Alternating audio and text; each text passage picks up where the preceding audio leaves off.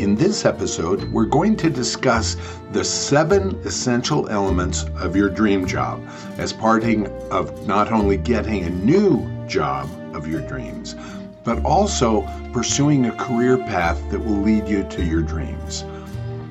7 essential elements describes what will be included in your dream job description. Now, I suggest you draft one. Let me explain why. Companies draft job descriptions for jobs that they are going to hire for to describe the ideal applicant. They know that they're not going to find the ideal. They know that no one is going to be perfect. But they use the job description for people to self-qualify and drop out when they see that they don't meet the qualifications even closely. But more importantly, they use that job description to compare all the applicants who apply for the job and find the one that most closely matches the ideal. In fact, applicant tracking systems, ATSs, are designed that when an employer puts in a job description, they can highlight key phrases and rank them, give them weight depending on how important those phrases are to the job. Then, when people submit online applications, their computer ATS system goes through and identifies how many of those key phrases are in the resume, in the application, or in the cover letter. And then they assign a score to each application. That score has a cutoff point, typically, where no one below the score gets submitted for consideration. They just remain in the ether. This concept of designing a description, a job description, that outlines the ideal applicant, the skills, the requirements, etc., is a good thing for people who are looking for a job also. And once again, you describe your dream job recognizing it is a draft. It will never be a finished project because you are always evolving and improving and growing and changing and acquiring new skills and getting tired of old ones. So that's why I say draft your dream job description. Write it recognizing you're going to modify it as time goes on. Your dream job description should have 7 essential elements. These are the ones that I find are the most important to help you identify and accept the job offer that is going to most closely match your dream job description. And I want to reinforce, using our system, you will receive multiple job offers. And you're not going to accept the first one probably because it's not going to be a good match.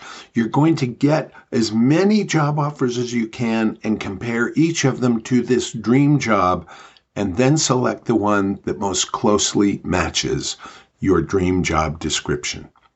So let's go into the 7 essential elements. Essential element number 1 is, what is your orientation or purpose on this job? For this, many people don't know. They've never heard this concept before. I recommend a great book called The Zookeeper's Secret by Sid Bunderson and Jeff Thompson. They talk about 3 different orientations to work. The first is a job orientation. That means you are focusing on this job, only this job, in and of itself, and nothing connected to it. The second is a career orientation, which is looking at this job in line of a string of jobs leading you on a career path you wish to follow. And their third one is a calling. A calling is that purpose, and they emphasize it's not just your passion, it is that purpose for which you are working. Is there a purpose for what you want to do? The first essential element is to describe your orientation, and they're all good. Not one is better than the other. They have to be authentic to you. So it can be a job orientation, career orientation, or a calling. What's your purpose? Essential element number 2. What are the skills, tasks, responsibilities you want to have in your dream job? And you'll probably list about 5 to 10 of these, and they can be skills, they can be things you love to do, activities, tasks, but start with generating the list, but then prioritize it with those tasks, those responsibilities, those skills that you love to use the most at the top of the list. Working down gradually so that the bottom of the list are those things that you can do very well, but you have little or no interest in actually doing. Those are the things you want to have a small percentage of your job. The top of the list, you want to have a greater percentage. So essential element number 2, list the skills, the tasks, the responsibilities you wish to have. Essential element 3 is what is the industry in which you want to work? And the industry has a huge impact on the job. I've shared this before, I'm sharing it again. Consider the job title of a manager and all the skills and talents and tasks related to being a manager. Now, I want you to picture the manager of a bank. Picture the work and surroundings, the physical layout. What are they wearing? Who are they dealing with? Next, picture the manager in a factory, in a manufacturing environment. Now picture the physical layout, the office they're in, the people they're working with, the environment, the building and what it looks like. And finally, picture a manager in food service working in a fast food place.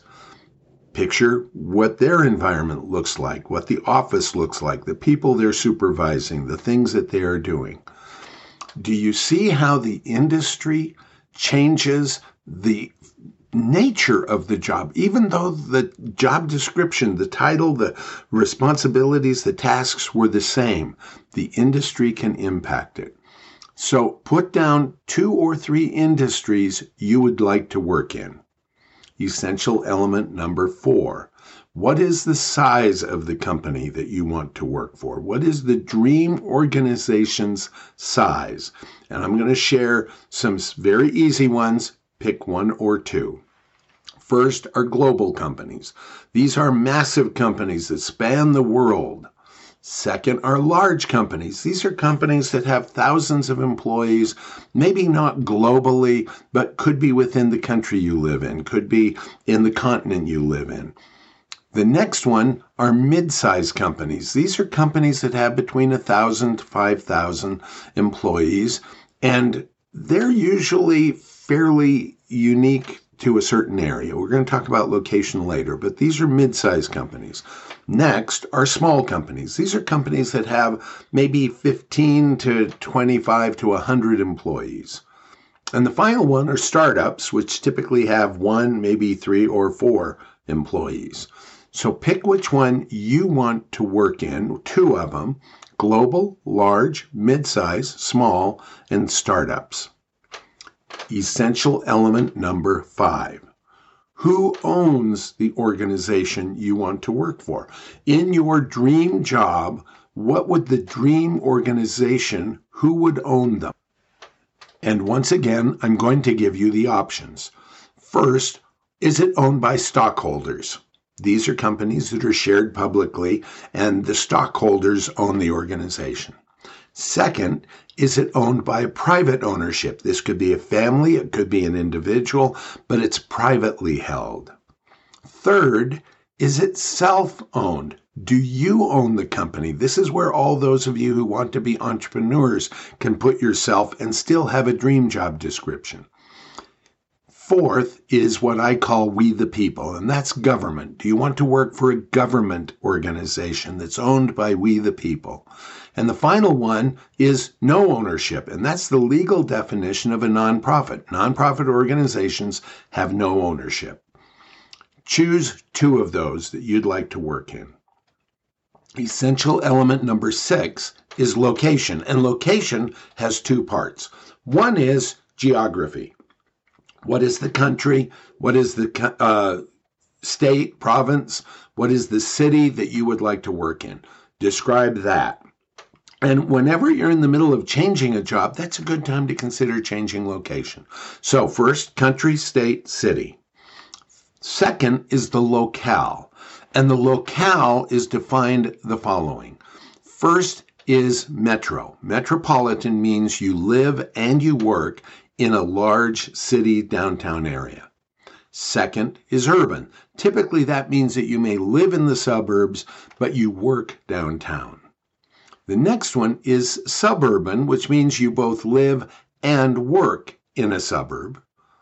The fourth one is rural. That means that you're working out of a small town, a small village out in the middle of nowhere. Could be an agricultural environment, could be just small villages, similar to what you see on the East Coast.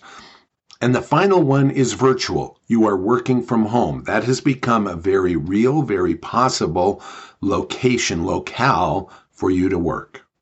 Finally, the seventh essential element, which is the environment.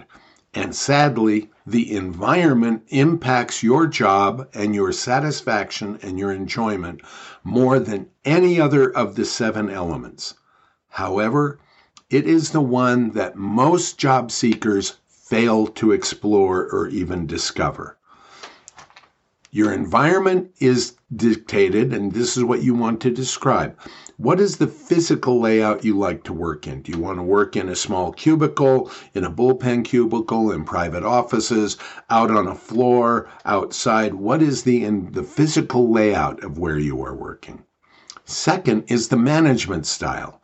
What is the management style of the organization and preferably of the people that you will be directly reporting to? Are they autocratic? Are they collaborative? Are they laissez-faire?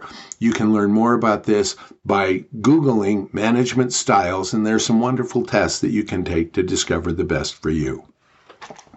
Then comes the written and unwritten rules. What are the written rules? What are the unwritten rules, and how do they dominate? For example, one of the unwritten rules may be that everybody goes out and they party on Friday nights at the end of work. One of the unwritten rules, I remember working for an organization that had a written rule that we had to wear either a pastel or a business Oxford shirt. But the unwritten rule was, in our department, it's white. What are the written and unwritten rules? Next is, what are the social environment like? And this goes back to, is this an organization that has a softball team and you're expected to play on the softball team, or a soccer team? Is this an organization where everyone is expected to eat lunch together on the team? Is it one where everyone is to socialize as a team? Is it one where they take big trips and the company doesn't pay for the trips, but people are expected to be there? These are the 7 essential elements, and you write them down. Your job description should only be about a page to a page and a half. Once again, in review, element number 1, what's the purpose of your job? 2, what are the duties, tasks, and responsibilities you're going to be having? 3, what is the industry the organization is in? 4, what is the size of the organization? 5, what is the ownership? Who owns the organization? 6, what is the location based on geography and locale?